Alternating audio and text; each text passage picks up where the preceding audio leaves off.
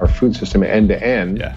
is the number one cause of climate change, which is a big shock for me when I started writing this book. I was like, oh yeah, greenhouse gases, cow farts, cow burps, methane, all that. Yeah. I got that, 14%, whatever the kind of estimate is.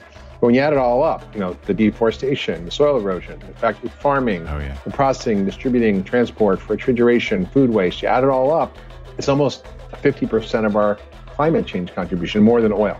We need to think about multiple types of solutions.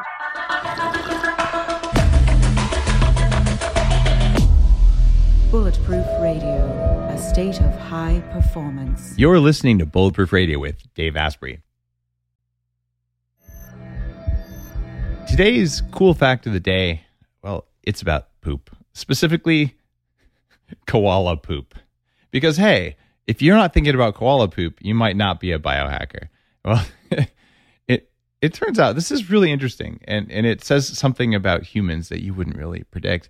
In 2013, koalas in Cape Otway, I hope I said that right without the Australian accent, sorry guys, they starved to death because their favorite eucalyptus plant ran dry, and they wouldn't eat other kinds of eucalyptus because koalas are picky. And it turns out, depending on what species you are, you're only eating your brand of eucalyptus.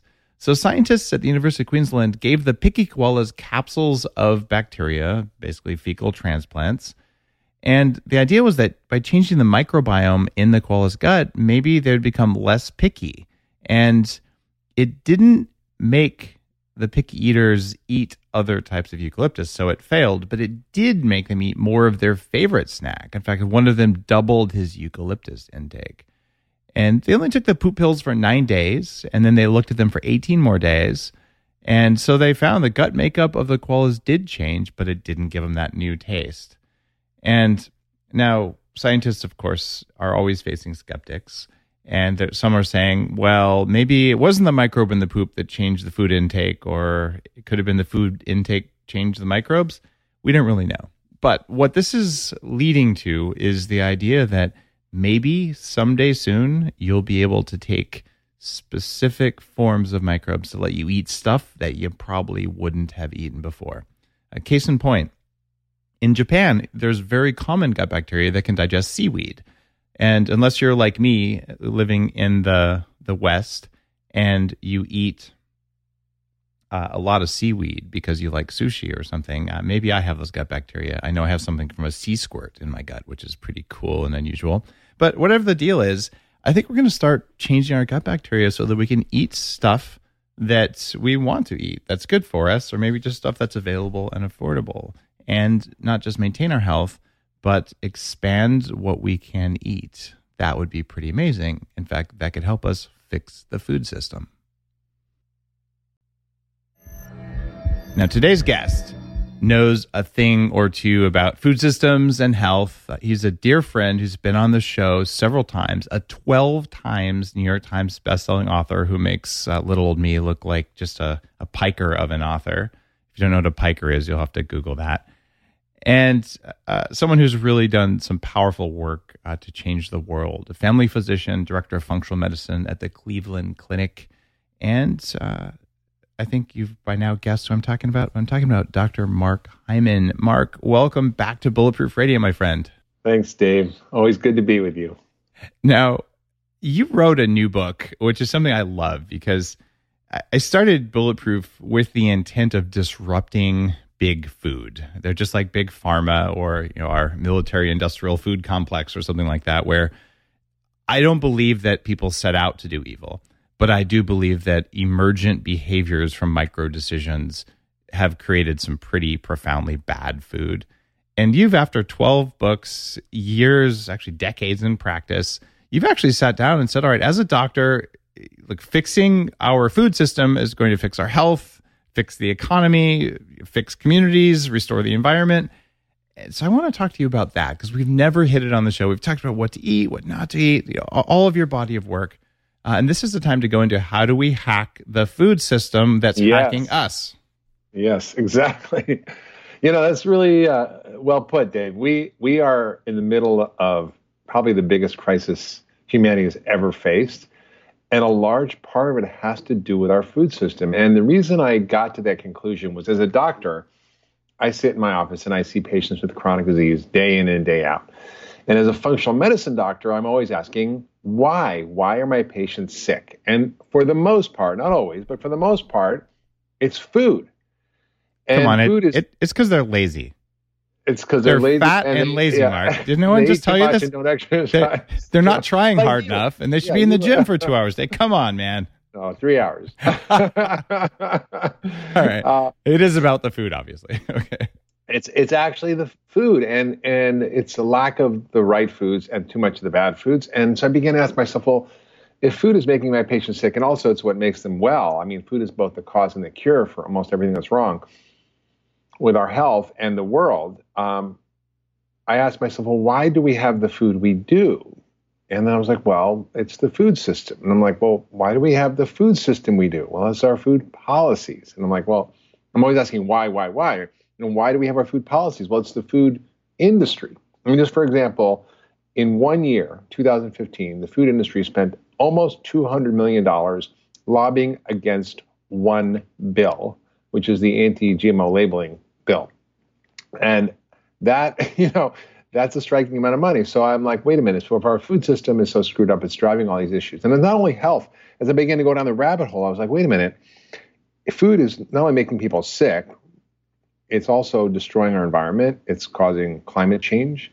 It's causing social injustice. It's threatening our kids' academic performance in school, their future productivity and success, our global competitiveness, our national security, because kids are too fat or unfit to fight, leading to poverty, mental illness, violence. I mean, I was like, wait a minute, this is extraordinary, because if this is true, if food is the cause of all these things, then the good news is we can fix the food, we can fix all these things that are downstream from the food.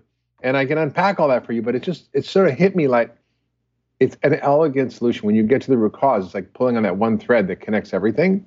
And if you solve that, you don't fix everything in the world, but you fix so much of chronic disease, probably 80% of it.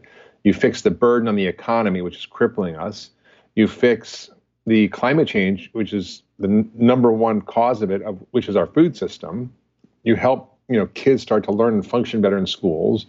You bolster our national security because kids can join the military. I mean, it just goes on and on and on. And I'm like, this is such a beautiful solution. But it took me a while to unpack all of the sort of interesting connections that are linking all these things together. It's really one problem. It looks like separate problems. And that's really what functional medicine is. People come in with 10 or 20 different symptoms or diseases, and you go, wait a minute, it's this, right? And then you kind of narrow it down to what the root cause is. Mark, you and I have both had a chance to meet with, I'm not going to call out specific names, but the few remaining low-fat mafia doctor, nutritionist types. They're actually not nutritionists, they're just doctors, who are in league with some of the very large sugar and corn syrup water companies out there. There is a payment that goes between these companies saying, oh, it's about the calories. Just eat some low-fat plant-based corn syrup and you'll be just fine because it's plant-based. That kind of garbage. Knowing full well that real plants are good for us and that this stuff isn't. So we've both talked with people like that, but I've also met with those same executives, not necessarily the doctors pushing it, and privately they'll say, look, we know that our stuff isn't that good for people. So our job is to make it less bad for people because we know that someone's willing to spend a nickel. And if we don't provide something for them at a nickel, even if it's crap, well, someone else is going to provide it for them for a nickel because they've got to eat. And if we could get them to spend 6 cents, we would gladly make it a higher quality food. So it feels like the problem is just that, look, there's a great number of people out there who don't have the means or don't have the training and education to buy the 6 cent thing versus the 5 cent thing. So is this a demand problem or is it a supply problem? No, listen, I mean, the real cost of what we pay at the checkout counter is not the cost of the food we eat. That is the true. price we pay is not the cost we pay. And let me just unpack that for a minute. Yes. The first chapter of my book, Food Fix, goes into what's the true cost of food. It's called true cost accounting. And people call it externalities. It's not really an externality. It's actually part of the problem. It's embedded in the actual production, processing, marketing, distribution, sale, wasting of our food. And just take, for example, when someone buys a can of soda with high fructose corn syrup, let's just talk about the real cost of that. The cost to our environment because of how we grow the corn using pesticides and herbicides and fertilizers, right? And what is the cost of all that? Well, cost in human health, the cost of biodiversity, the loss of 75% of our pollinator species, the destruction of the soil through the tilling methods. We've basically lost probably 30 to 40% of all of our topsoil through erosion, which has released the carbon in the atmosphere. So 30 to 40% of all the carbon in the atmosphere, the CO2 in the atmosphere, comes from the soil. And it can go back in there using regenerative agriculture, which is one of the solutions, right? So what is the cost of the loss of that? I mean, some estimates by the UN say we have only 60 harvests left of soil, which means no soil, no food, no humans. So what is the cost of that? What is the cost of the irrigation and the water depletion of our natural freshwater resources? So what is the cost of climate change? It's a consequence of all that. How do you pay for that? What is the cost then once you make the corn, it gets turned into ultra-processed food, high fructose corn syrup. The government pays for it again through the food stamp program, or SNAP, right? So 75% of the food stamp program is processed food, and about 10%, or $7 billion, is soda. That's 31 billion servings of soda for the poor every year. Coca-Cola is the biggest welfare recipient in America, getting most of those dollars. Billions, like 20% of their American revenue, I think. We pay for the illnesses caused by the consumption of those foods through Medicare and Medicaid. So we're paying for subsidizing the corn being grown. We're paying for the destruction of the environment, which you talked about, and climate. They're paying for it again by providing it to the poor, 46 million Americans, and we're paying it for again through Medicare and Medicaid. So what should be the cost of that soda? Maybe $100 or $500 when you embed all those costs, because the manufacturer is not paying for it. When GE dumped, so much PCB into the Hudson River, they didn't pay for the environmental consequences of that, but they were held to account later by my friend Bobby Kennedy, where he got them to spend literally over $1 billion to fix the Hudson River and clean up the PCBs, right? So those costs should be embedded, and that's actually not fair. So maybe if you have, actually a whole food that's grown in a regenerative way, instead of being 40% more than it was 30 years ago, it should be 40% less. So maybe fruits and vegetables should be cheap, and you have to pay a lot for your Coca-Cola. And that's part of the problem. And with that said, there's a lot of ways that people can eat well for less. You don't have to actually eat junk just because you don't have enough money. There's plenty of data that's showing that you can eat well for less, that you can eat a whole foods healthy diet. Maybe you're not having a $70 grass-fed ribeye steak, but you can eat real food that's unprocessed and do well for less. And there's a great guide by the Environmental Working Group called Good Food on a Tight Budget, which teaches you how to do that. And I've seen it. I've worked with families on disability and food stamps and helped them lose hundreds of pounds in the worst food desert in America simply by giving them the education on how to do this. So it's definitely doable when you get off the processed food. And I mean, you're singling out Coca-Cola, which probably isn't really fair.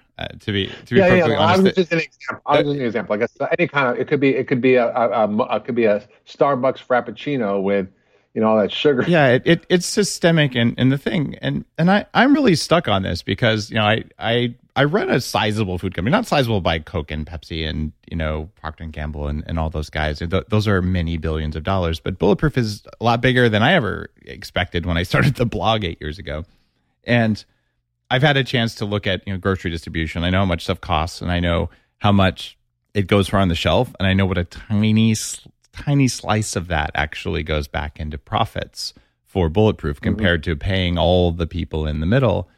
And so I look at just the difficulties of this, and when everyone that's out there going, we want to make better stuff. But we're afraid people won't buy it. And actually, people won't buy it unless it's cheaper. But the actual cost of buying it is still higher for a manufacturer, certainly like me. If I was to do that garbage chicken industrial collagen that you can buy that looks all fancy that isn't good for you, if I do that, I could cut my costs in half. Yeah. Right. But I'm not going to. But either people don't know or people are willing to do it. So how do we, as creators of food, how do we solve this problem?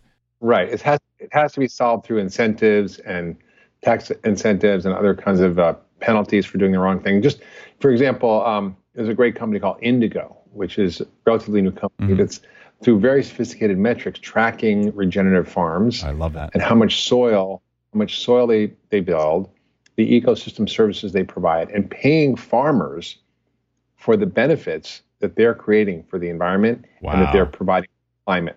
So once we start to accelerate these things, and that's really why I'm building a whole food fix campaign to drive policy change, because it's got to come through business innovation, but it's also got to come through policy change. If we keep the status quo in policy, it's going to be very difficult. Now, I live on a 32-acre permaculture farm. I've been building soil like a madman. We just got a shipment of 12 pigs yesterday, little tiny piglets. And they're going to go clear some of the land that used to be a gravel pit that we've restored, and they're going to clear the brush that's been growing on there. And we're actually putting on feet of topsoil based on this amazing thing called animal poop. Yes. And so I'm living what you're talking about here. I live in an affordable part of the world on Vancouver Island, so I can do that. Property here is a tiny fraction of what it would cost if I lived in most of the parts of the U.S. where I've lived. Yeah, I have a little 800 square foot box here in New York, and I don't own it, but it's like $1.5 million square box for like 800 square feet. You have a window planter with some herbs. You're totally doing it. Yeah. But there's other. So most of us can't actually go start a farm. But I wanted to experience this. So I'm really in alignment with you here, Mark. And I'm actually starting to make food for my community. We have, if you go to a local grocery store, you might find, some Asprey Farms, pork or lamb or something. But the distributed production of food is something that was common. There's pictures during just the 1920s or 1930s during the Dust Bowl. People in New York City had little little balconies with goats. They'd have one goat, and they'd feed the goat their scraps, and then the goat would make them milk and cheese. I'm not even kidding. There's whole skyscrapers. Yeah. Right? But all of our distributed food production is gone. No one gardens. Their backyard, they spray it with Roundup once every 3 months and put in some AstroTurf. Are we going to go back to distributed food production? I think we have to start looking at all different kinds of solutions. We may still need some big farms, but the data is really clear that smaller farms can be more productive, provide far more profits for farmers, can provide ecosystem services, can provide better food at lower costs. So I think that the data is really clear. And I think this is one of the key solutions. So yes, food, and I want to unpack this, for example. So the food system is providing ultra-processed food at scale. We've got 60% of our calories in America coming from ultra-processed food. For every 10% of your calories, it's ultra-processed food. Your risk of death goes up by 14%. Globally, 11 million people die every year from ultra-processed food and not enough good food. I think that's an underestimate, actually. I think it's probably more like 30 or 40 million. It's the majority of deaths that happen in the world every year are caused by our diet, far exceeding smoking and other causes like war, violence, and so forth. So that's a huge issue. Second is the economic issues around that are so massive that we don't really understand them. I mean, we kind of vaguely get it, but one out of every $5 in our economy is for healthcare, for mostly chronic disease. That's not sustainable. It's the Medicare trust fund is going to run out of money by 2025. The about $1 and $2 of the mandatory federal spending in the federal budget in 2025 is going to be for Medicare. It means one of every two federal dollars is for Medicare, right? That's crazy. And that's because of chronic disease. So these are all things that are happening as a consequence in our food system. And the other issue is the environmental issues, right? So the climate change issues that have to do with the fact that our food system end to end is the number one cause of climate change, which is a big shock for me when I started writing this book. I was like, oh yeah, greenhouse gases, cow farts, cow burps, methane, all that. I got that, 14%, whatever the kind of estimate is. But when you add it all up, the deforestation, the soil erosion, the factory farming, the processing, distributing, transport, refrigeration, food waste, you add it all up, it's almost 50% of our climate change contribution, more than oil. And so I began to sort of connect the dots on this and go, we need to think about multiple types of solutions. So yes, we do need, to solve all these problems, but in a sense, it starts at the farm. And most of the world's farms are small farms. They're, small farm holders, billions of these farmers, and, billions of farms that are producing most of the food for the world. And And when we look at the technology available now, it's not like sort of going back to the old days, because we used to have screwed up agriculture, right? We used to destroy the land and move on to the next land. There's no more land to move on to. That's the problem now. So we need to rethink it. That's what this whole new concept of regenerative ag, which incorporates organic, but it goes far beyond that into providing ecosystem services. Because within organic, you could be tilling, you could use all kinds of other stuff that's water, irrigation, deplete the soil, and not be as bad, but certainly be a problem. So I think, the answer is we do need distributed farm systems. We need more local, more smaller farms. We need more regional farm systems, food hubs, and we need to be able to support those through farmers markets, community-supported agriculture, community gardens, our own gardens, compost, municipal composting. I mean, San Francisco's made mandatory composting. Now, you can't throw out your food waste. You go to the airport in San Francisco, and you've probably seen it. It's like, compost buckets in the airport. And that should be in every city and every town in America. So we have to think through multiple solutions, but we do need to reimagine farming. Are we being a little simplistic here? I mean, I am a pretty darn good composter in that it just like in your gut, if you eat certain foods, your gut bacteria go crazy. And you put certain things in your compost, and it's not going to actually make soil that you'd want to grow food in. For instance, all the compostable food containers contain chemicals that are toxic and ruin the soil for food production. And do you really want compost that's made out of industrially processed mayonnaise and corn syrup and NutraSweet? Because that's what people are putting in the compost. Like, that doesn't grow soil. Really? Absolutely. Really? Like all the crap that people actually eat, the processed airport food crap, which is some of the worst, they put it in the airport compost. They put it in. So if someone tried to sell me city compost, that's the problem. I would actually be like, no, I'm sorry. My sheep can't. I think there are. What are we going to do? There are good ways to do composting. I think that's fine. There are. But in other words, it means don't put, your McNuggets in the compost because they will never decompose properly. It's made for plant-based food scraps, pretty much. Exactly. Right. And if you put a bucket of bacon grease in there, it's not going to work either. And so I feel like our kind of, we're going to recycle this. And you go to the dump and there's, square miles of of recyclable plastic that just got thrown in the dump. And then the compost is basically not composting because it was put together wrong. And you realize we're kind of in trouble because if we don't eat stuff that will spoil, we will not be able to make soil out of it either. Yeah, for sure. I mean, that's a fair point, Dave. The truth is that composting is a huge solution to food waste, and we need to do it right. So because some people do it wrong doesn't mean we shouldn't do it. I think I fully agree. I want what comes out of it to be additive to our soil. And Dr. Mercola, who's been on the show a few times, I know you know him as well. He just did a big piece on, here's the chemicals in our compostable food stuff, which, by the way, is probably still better than, the plastic stuff that floats in the ocean. But it feels like when you go really deep into your book on Food Fix, yes, we need distributed production. And I have another policy question for you on that. You look at food safety regulations, and recently there was a war on backyard chickens because some people got E. coli from licking their chickens and things that no farmer should ever do. And so they actually did a whole bunch of stuff. All of these, E. coli and salmonella outbreaks, they're coming from small farmers, small factory. Take that away. We're not going to allow that anymore. And how do we handle this incredibly high regulatory burden in order to sell a piece of chicken or in order to even sell, a carrot for small farmers who can't handle that? That's a good point. No, first of all, nobody should be licking their chickens. I agreed. It's gross. If you've ever seen a chicken, don't lick your chicken. Don't lick your chicken. Finger licking good, but no chicken licking. So your point is very well taken. And this is exactly why a lot of the book is focused on food policy. Yeah. Because our food policies are driving so much of the problem. For example, a farmer who has a 5,000-acre soy monocrop says, I want to grow, a cash crop of vegetables on my land. I want to take 5 acres and make my 5,000, I want to make it a vegetable farm. He can't do that. Or she can't do that. Mm-hmm. Why? Because the government will not provide the crop subsidies and supports for the farmer if they grow vegetables. Yeah. I mean, the government tells us to eat half of our plate as fruits and vegetables. Half. When you look at the amount allocated in the farm bill, it's 0.45%. What's the rest of it? Just meat and milk? It's corn. Oh, that's not a vegetable. Gross. It's soybean oil. It's like basically if your plate looked like the plate that would be represented by the farm subsidies, it would be a giant deep fried corn fritter with like one less than 0.5% of your plate as fruits and vegetables, maybe one string bean, and on top of your giant corn fritter.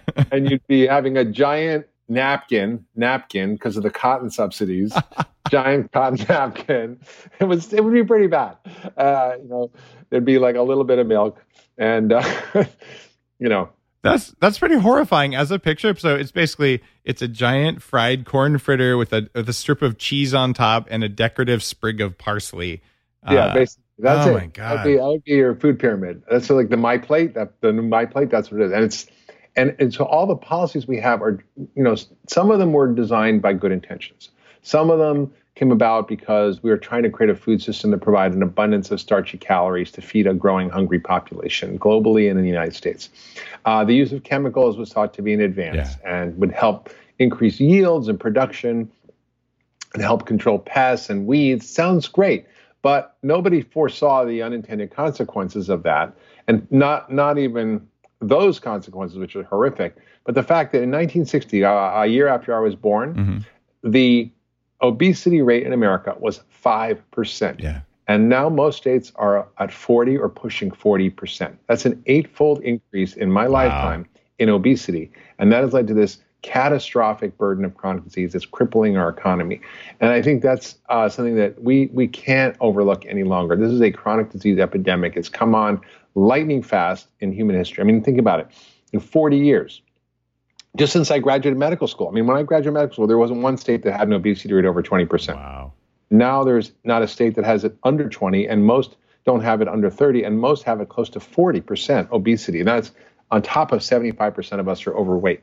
So it's pretty frightening. And I think we have to look towards these unintended consequences of these policies. And they're all silos. So all the agencies, and I talk about this in the book, all the agencies in charge of various food policies don't work together. So the USDA says the farmers grow commodity crops, which are turned into processed food. Yeah. At the same time, another part of that agency, the dietary guidelines, says, don't eat that stuff, eat fruits and vegetables.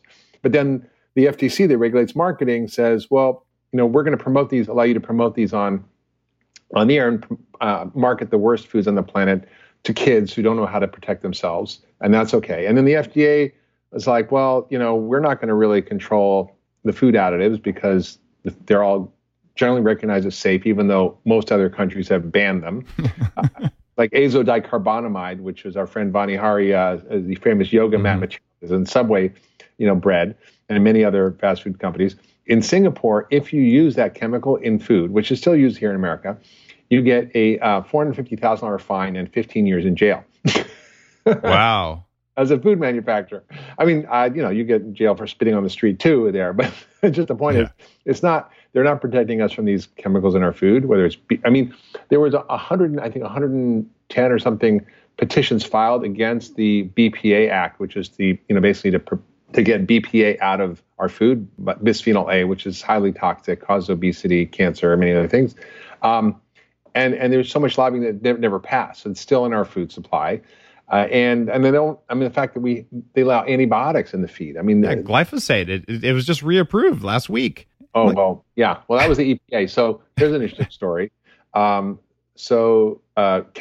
good news. The good news things are happening, right? Kellogg said no more glyphosate in our cereals because they got outed for having more glyphosate than vitamin A and vitamin D in their Cheerios. Oh. Right? But you know what? Good for them. Like I got to give them credit for that. It requires that sort of things. Like, hey, we won't buy this. The farmers will change. Yeah, that's right. And the General Mills committed 1 million acres to regenerative agriculture. Danone and Nestle and all these big companies are starting to have regenerative agriculture programs. That makes me really happy. So these will drive the downstream, but the government has to support that. And then the FDA also doesn't really deal with the fact that there's 37 million pounds of antibiotics used in this country, and 30 million are used for prevention and growth promotion in animals.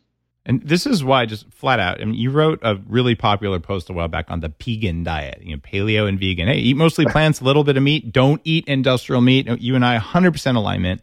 It's been my recommendation since 2011. So if you eat an animal that ate antibiotics, number one, you're a bad person. Even one time, you don't go to the restaurant. Oh, this one time I'm going to do it. Just seriously, you're a bad person. The animal was tortured. You ruined soil. It's like peeing in your sandbox. You don't do that. Okay. Right? Go vegan before you eat industrial meat. You have to do this if you want to be here for 180 Did Dave Asprey say just go eat vegan? Oh, wait. I did indeed. I always order a vegan meal, which, by the way, would include that soy corn thing. I won't eat that either. Right. No. But I will eat a plate of just vegetables before I'll eat an industrial animal because I don't do that. And and so it's that big of a deal. So we all need less meat, and you call that out. But if we all went to a vegan diet, what would happen to our soil? Well, that's a very good point, Dave Asprey. So here's the deal. Whether you are vegan or you're a Buddhist monk or you're a carnivore, it doesn't matter. Animals are required to actually build soil. It's just a fact. It's just a fact of the ecosystem. So does this mean vegans are eating? Vegan, you're eating animal poop if you're a vegan? Well, no. I mean, no. I mean, actually, honestly, if you eat regeneratively raised grass-fed beef, you'd be killing a lot less animals than if you ate vegetables. 0.3 deaths per year. I did the math. Well, actually, there's 7 billion animals, it's estimated, that are killed every year by growing plants. How? Well, when you do any kind of agriculture, except regenerative agriculture, it's inherently destructive. So you're destroying the habitats of birds, of moles, of rabbits, of gophers, of all these turtles and insects. Bunnies and butterflies. Yeah, all those 7 billion animals die every year from growing vegetables. I went to the rooftop Brooklyn Grain Show, the biggest rooftop farm in America, I think.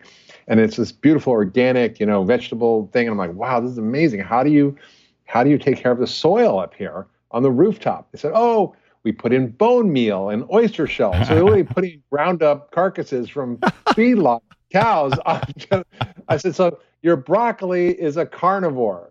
Broccoli is a carnivore. Living on a farm will teach you that very, very quickly. The places where the animals poop, the grass is green and it's unirrigated. And the places where the animals can't go because there's a fence, the grass is gray. It's so obvious. It's so obvious, yeah. But there's actually so much data about this. And most people don't understand what a regenerative farm is and what it is. So let's sort of just unpack it because it is really the solution. And think about, why is a doctor talking about farming? But actually, when I was in college, I studied soil. I studied organic regenerative farming. We didn't call it that then. We called it biological agriculture. But it was all about how soil is such an integral part of our whole story. I mean, Sir Albert Howard, who was the father of organic agriculture, wrote a book in 1947 called The Soil and Health. And he said, the problem of health in soil, plant, animal, and human is one great subject. It's one subject. And I think that's such an important thing. So it has to start at the farm with the seeds we put in, with the way we farm, the chemicals we use or don't use, with the water we use or don't use, with the animals we use or don't use, and how that can actually turn the tide to create good food that's going to solve all the downstream problems we talked about. So what is a regenerative farm? Essentially, it's a method of farming that restores ecosystems. Yeah. And there's a concept that's really kind of cool that I came across called ecosystem services. So the Earth provides to humans every year about $120 trillion of ecosystem services, natural resources, soil, water, et cetera, et cetera. And we don't pay for that. We just take it, right? On a regular farm, you're using up soil, you're using up water, you're destroying the biodiversity of the soil, you're killing the pollinator species, et cetera, right? With a regenerative farm, you're adding ecosystem services, you're restoring soil, you're conserving water, you're increasing biodiversity, you're increasing the complexity of the microbiology of the soil. You're actually creating a wonderful set of additions, not subtractions. Gabe Brown, who's a regenerative farmer in North Dakota, had this 5,000 acre farm. He'd had it in his family for generations, and it was basically about to close because it was damaged by hail and weather and so forth. And he's like, well, I'm going to do something different. He started a regenerative farm. Now he's built 29 inches of soil. He conserves water, barely uses anything. They call it dry farming. He doesn't use chemicals. He doesn't use fertilizer. He says, I make my own fertilizer by my animals integrated into the whole ecosystem of the farm. I'm more productive, produce more food on my land. I make 20 times the profit of my neighbor. I'm completely resistant to drought and floods because my soil holds water. Regenerative agriculture leads to increase in organic matter. And for every 1% organic matter, you can conserve 27,000 gallons of water per acre. So if you have 10% organic matter, that's 250,000 gallons of water or more per acre. And that doesn't end up, washing away or being run off and losing it. So it's a really powerful model, and it is involved with a number of methods. One is not tilling, not turning over the soil because that leads to soil erosion. Cover crops, never leaving bare soil, so always having crops that actually add nutrients to the soil. And all these different grasses and plants, the complexity of an ecosystem puts different nutrients into the soil from different plants, so it actually enriches the soil, enriches the animals who eat the soil. So if you eat, an animal just eating, grass-fed, it's just eating one kind of hay, it's not going to be as good as an animal eating this complex array, which is adding all these nutrients in the soil and helping extract nutrients from the soil. It's using crop rotation, so you're actually putting nitrogen back into the land, which is self-fertilizing through various plants like legumes, which put nitrogen back in the soil. It involves integrating animals in a very specific way, which is, we call it adaptive multi-paddock grazing, holistic management, managed grazing. Essentially what it means is typically animals, they just overgraze the land and they destroy it and they cause desertification. There's an area the size of Nicaragua or North Korea that turns to desert every year in the world because of how we're overgrazing animals. So it's not just random grazing. It's moving them around like mob herds, like they did in traditional wild animals, like the buffalo. We got 50 to 80 feet of topsoil in some areas in America because we had these 60 million buffalo and tens of millions of elk and deer and other ruminants who just grazed in mobs, moved around because they stayed together. They didn't want to be by themselves in case somebody wanted to eat them. So they stayed in this tight pack. They moved frequently. And this is what they do with these managed grazing systems. They'll move them very quickly from paddock to paddock.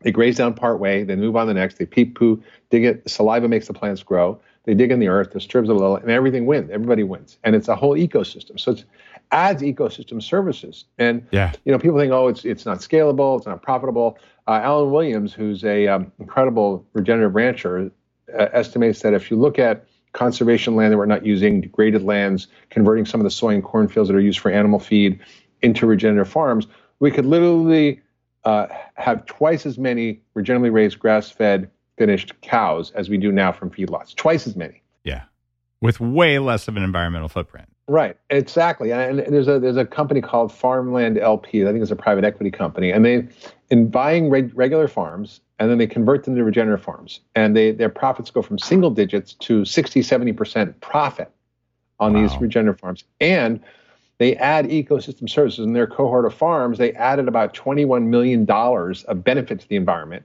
whereas the same conventional farms before took out $8 million of ecosystem services.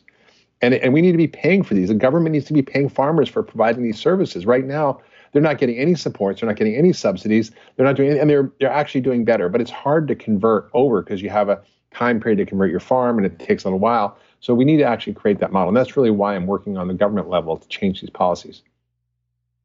What if there was a way to feel younger for longer? Well, there is.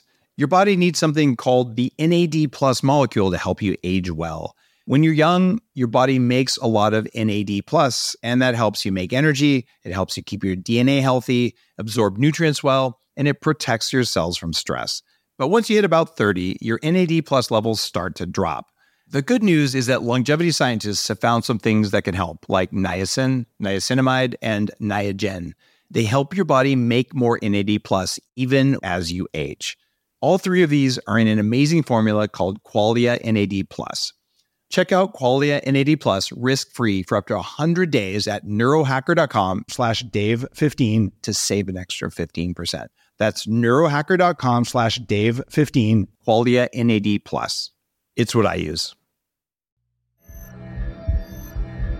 Now, you have a track record of going in and directly doing stuff. I mean, you were one of the first guys on the ground in Haiti when there was a big disaster there. And I mean, you care really deeply, more than I think a lot of people know. And you've talked about some of this on past episodes. But you really put your energy where your mouth is about creating change. And I got to say, when you told me, Dave, I'm writing this new book called Food Fix, I'm like, you're writing a policy book? Policy books are incredibly boring because there's nothing actionable in them. Like, it's the last thing that I want to read. But, I did read Food Fix. I'm like, oh, actually, this isn't a typical, dry policy wonk sort of thing. No. There's a lot of actionable stuff in there. Absolutely. So for someone listening Like, okay, fine. I'm going to vote for the rare politician who says they're going to do something, but usually gets stopped by, the big corn lobby, still growing corn for making ethanol for fuel, which is a horrible crime against nature. But so they're going to have to go fight that. So they're like, all right, fine, I'm going to vote.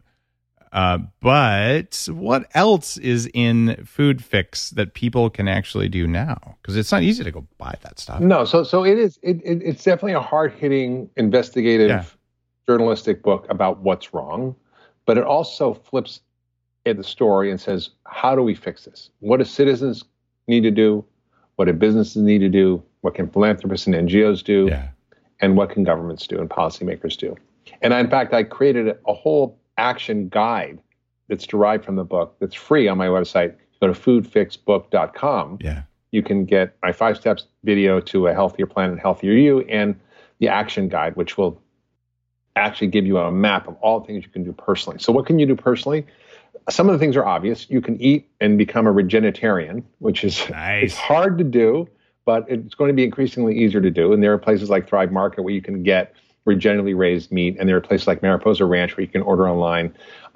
There's places like Butcher Box, which are pretty good. I don't know if they're completely regenerative, but there's a lot of great resources. There's Grassroots Co-op. There's a bunch, and it's not expensive either. Some of that stuff is, but if you order your 20 pounds of frozen grass-fed ground beef, it's going to cost you less than it would cost you in your local store.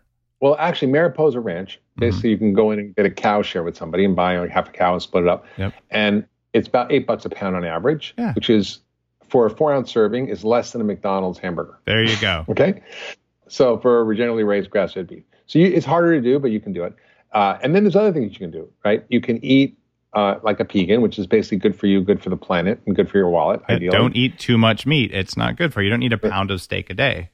No. And then you can do more things like have a compost pile. Food waste is a huge problem. 40% of our food is wasted. If it were a country, it would be the 3rd largest emitter of greenhouse gases after US and China, because when the scraps go to the landfill, they emit methane, which is 25 times more potent a greenhouse gas than carbon dioxide. And not to mention all the wasted energy. I mean, the energy, the soil, the water, the chemicals, everything we use to grow that food is also wasted, right? If it were grown, the entire amount of to grow the amount of food we waste every year would take the entire landmass of China. And we waste $2.6 trillion worth of food. We have more than enough calories for everybody on the planet right now. Wow. So have a compost pile. If you live in the city, you can get a little in-house compost bucket, and it'll make the compost in your apartment and won't smell. And you can bring it to the local compost depository, like in Union Square here in New York, they have it. In many cities, they have it. Oh, yeah. Go talk with your local city council or your municipal government. Get them to pass a composting ordinance like they did in San Francisco, but make sure there's no shitty compostables. Exactly. Well, there's 2 technologies if you want to do composting at home. The first one is the proper compost bins have an activated charcoal filter in them, so stuff doesn't come out and smell. It's really important, and that's built into the good compost bins. The second one, and this is a blatant plug for a company I started, is called Homebiotic. It's a spray that has healthy bacteria from soil that eat toxic mold and other mold before it can grow. So if you missed your compost thing with that stuff, you're not going to get the fuzzy stuff that you would have got, and you're not going to have to worry about stuff escaping into your house. And it's like a $29 product called Homebiotic, and that lasts for a very long time on your compost. So it's not expensive, but if you're going to have basically food that's turning into soil on your deck or on the corner things, you don't want it to smell and you don't want it to mold. But these are hackable, solvable problems. And if we did that, though, and you live in New York City, and now you've got a big bag full of dirt and maybe you added some worms, what do you do with a bag full of dirt in New York City? Well, there's a lot of city gardens. So you take it to the city garden. Yeah. Yeah. But in Union Square, you can compost drop off. In all the farmers markets, you can do compost drop offs. You basically give them your compost, they'll give you vegetables. So good. You can join a community-supported agriculture in your community. You can start a community garden, rooftop gardens. You can have little, windowsill garden. I mean, there's simple things you can do. Mm-hmm. There's also things politically that you can do. I think that people don't realize how much we matter, and we've sort of become apathetic when it comes to politics. But actually, we can make a difference. And there's a group called Food Policy Action. I think it's foodpolicyaction.org, where they rate every senator and congressman on their voting records on different food policies. Yeah. And they score them. And the bad ones, you can see who they are. And if you don't want to vote for those people, don't have to. They've also started campaigns, social media campaigns, where they've literally unseated 2 particularly nefarious congressmen who are in the pocket of big food. Is it legal to leave your halfway done compost on the doorstep of the bad politicians? No. Darn. Okay, just thinking about creative solutions to the problem. It's good. It's good. I'll put that in my addendum to the book. Dump your partially fermented compost. Yeah. Stuff like that works. Like there was a great story of this guy who sort of got policy change in Chile, because there are examples of other countries who are stepping up, and I think this is the kind of thing we need to pay attention to. This guy was a doctor, and he was the vice president of the Senate in Chile, and finally a doctor who was also a politician became the president, Michelle Bachelet. But before that, there was a guy who was the president who was obstructing this, and basically this vice president of the Senate went to this prime minister of the president's house and sat in front with a sign saying, "This guy is working with big food to poison and kill our children." Wow. and he wouldn't, because he wouldn't work with them. And finally, he got them to work with him, and they implemented a sweeping set of reforms: an 18% soda tax, ending all food marketing, junk food marketing, having no more cartoon characters on kids' food, only healthy food in kids' schools, no more infant formula marketing, and it was just astounding. And warning labels: if a food had, too much sugar or processed food, it would have these big warning labels on the front. No more Tony the Tiger. They killed Toucan Sam. It was all done. The impact from the ending of food marketing was 4 times greater than the soda tax, which was 18%, which is a very high soda. So the most powerful intervention was ending the food marketing, which is what these companies spend billions of dollars, like billions and billions of dollars, targeting kids, targeting poor minorities, and driving the chronic disease epidemic. How does that work, though? So I do food marketing. I teach people why eating quality food matters, and then I do my very best to make the highest quality food that costs more than the cheap crap, but is much better for you and uses things like grass-fed collagen for a reason. Now, if we ban food marketing, how do I teach people how to eat? And how do I make the stuff they should eat? I'm a little concerned about that. Yeah, well, that's fair. I think what needs to happen is truth in marketing, right? So you can't. There we go. Right. Yeah, and it should be like drug companies. If something you're eating is known to cause harm, it should have like, this is going to kill you, make you fat, give you heart disease, cancer, diabetes, and dementia. But buy if you want it. Is there like a cigarette label on food that deserves it? Yeah, okay. I mean, like we have on drug advertising. I think there can be all kinds of things, or we can have, for example, make the grade. It's a great concept we're working on for our Food Fix campaign, which is grading food based on the level of quality, based on the number of parameters. So if companies want to get a good grade, like an A, it has to meet certain requirements. Otherwise, they have to put an F on the label, right? Wow. So you can have, okay, this is an F. So Dave Asprey food would get an A, and Coca-Cola would get an F, right? And it has to be in the advertising, so people know what's what, right? So that's some powerful stuff there. And Mark, this is a very complex systems problem. It goes beyond systems biology. It's ecology, and it's hard because it also is driven by human behavior. A lot of human behavior is unconscious, and it itself is driven by mitochondria, which themselves talk to the environment. So it's this incredible spaghetti monster of a problem. The web. But I think if anyone out there is well positioned to solve it, it's going to require from pushing it on it from multiple angles at the same time. That's how you manipulate a system. Yeah. And I think I nailed it in your book. And if anyone's going to put the amount of energy into the world to help do that, it is actually you. And I just genuinely want to thank you for writing the book, because it's harder to create a book like this, both to do the research and to get people to read it, compared to what the heck should we eat kind of book, which is also a good book you wrote. Yeah. But people care about this. People care deeply, and it's not that hard. And the book doesn't hit you over the head saying you're a bad person like I just did if you eat industrial meat, because you are. But aside from that little thing, don't let your karma run over your dogma. Totally. It's more hopeful, I would just say. So you did a good job of saying, look, it's not an insurmountable problem. So when we all feel helpless, we feel apathy when we realize there's nothing we can do. But when you read this book and you're saying, oh, actually, there's enough I can do. I don't have to solve the whole problem, but I'm going to just help to push on the system so that it'll change. Yeah. And I firmly believe when people stop buying industrial animals, people stop buying the soybean oil fried corn fritters, which are a large part of what we eat. When we do that, magically, things will shift over the course of just 5 years. And if you don't believe me, go back to 2011. I started pounding as hard as I could on grass-fed matters. And so did you, and so did some of our mutual friends. And it didn't take very many of us. And you go to Whole Foods right now. The number of grass-fed yogurts you can buy, the amount of grass-fed butter you can buy compared to 2011, it's completely shifted in only 9 years. So I mean, listen, Dave, if you watch the Super Bowl, there was an ad from none other than a beer company saying we're going organic, right? Did you see? I didn't see that one. Yeah, Michelob, like they're going organic. Wow. Purdue Farms got all antibiotics out of their chickens. Purdue is a massive chicken farm, and the fact there's no, this is world-changing stuff, and we don't think about it that way. And they're talking about regenerative agriculture. I heard, Mr. Purdue talk about this, and I was like, wow, this is incredible.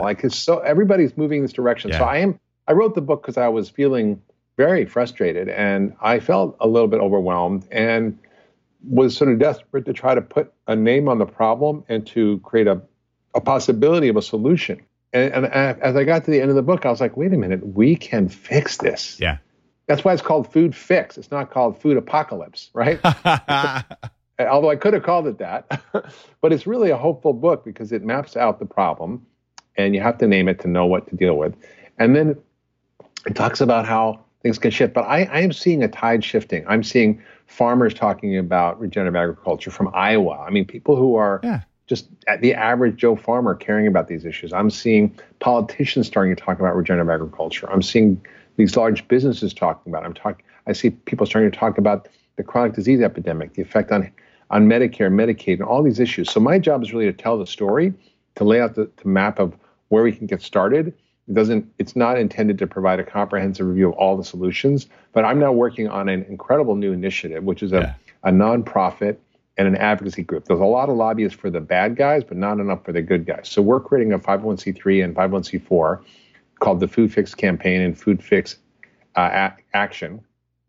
And we are designing an incredible strategy with strategists to help Bono raise almost $100 million to Congress for AIDS and poverty relief in Africa, with an incredible elite team of policymakers, Washington insiders, celebrities, scientists, politicians, really an incredible core group of people who understand these issues, want to see change, and are working together to make it happen. So I can be more excited and happy that actually is happening. And I literally think the universe is conspiring to make this happen. I got an email today randomly from a patient who referred this woman to me who her husband died. She sold the company for $4 billion.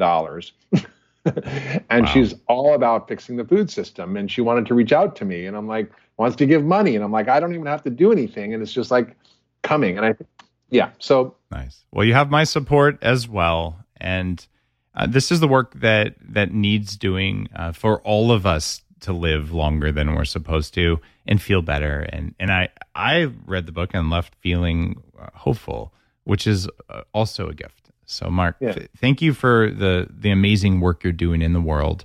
And this book is yet another one of your dozen New York Times bestsellers that have changed a lot of people's lives.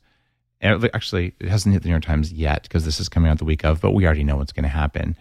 And I really, I just think this book is worthy. So if you're reading this or you're listening to this going, man, I don't know, it's too much work, it's overwhelming. It's actually not that hard. You have to do everything. Just do something that's in the book. And you're saying, I'll never compost, it's too much work. Then don't compost. But you can still do things that are easy that'll make a difference. So, thank you.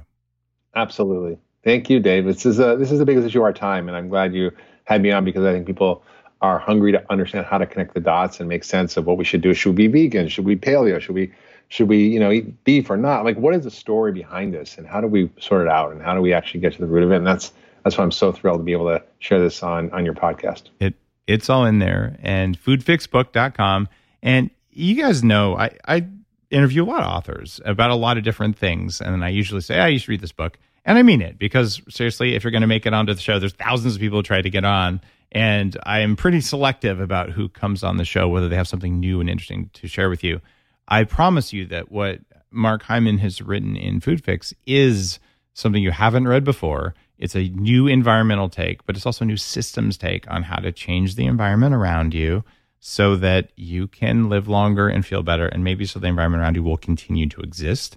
And it's not alarmist. It's fun. It's interesting. It's actionable. And it's just worth your time. So you should read it. And as always, you know that if you read a book, just like you would tip someone at a restaurant, go to Amazon, leave a review.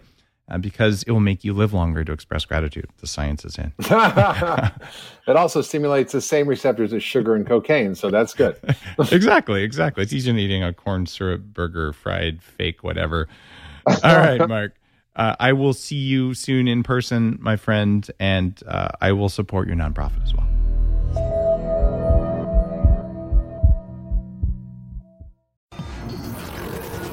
The Human Upgrade, formerly Bulletproof Radio, was created and is hosted by Dave Asprey. The information contained in this podcast is provided for informational purposes only and is not intended for the purposes of diagnosing, treating, curing, or preventing any disease. Before using any products referenced on the podcast, consult with your healthcare provider, carefully read all labels, and heed all directions and cautions that accompany the products. Information found or received through the podcast should not be used in place of a consultation or advice from a healthcare provider. If you suspect you have a medical problem or should you have any healthcare questions, please promptly call or see your healthcare provider. This podcast, including Dave Asprey and the producers, disclaim responsibility for any possible adverse effects from the use of information contained herein. Opinions of guests are their own, and this podcast does not endorse or accept responsibility for statements made by guests. This podcast does not make any representations or warranties about guest qualifications or credibility. This podcast may contain paid endorsements and advertisements for products or services. Individuals on this podcast may have a direct or indirect financial interest in products or services referred to herein. This podcast is owned by Bulletproof Media.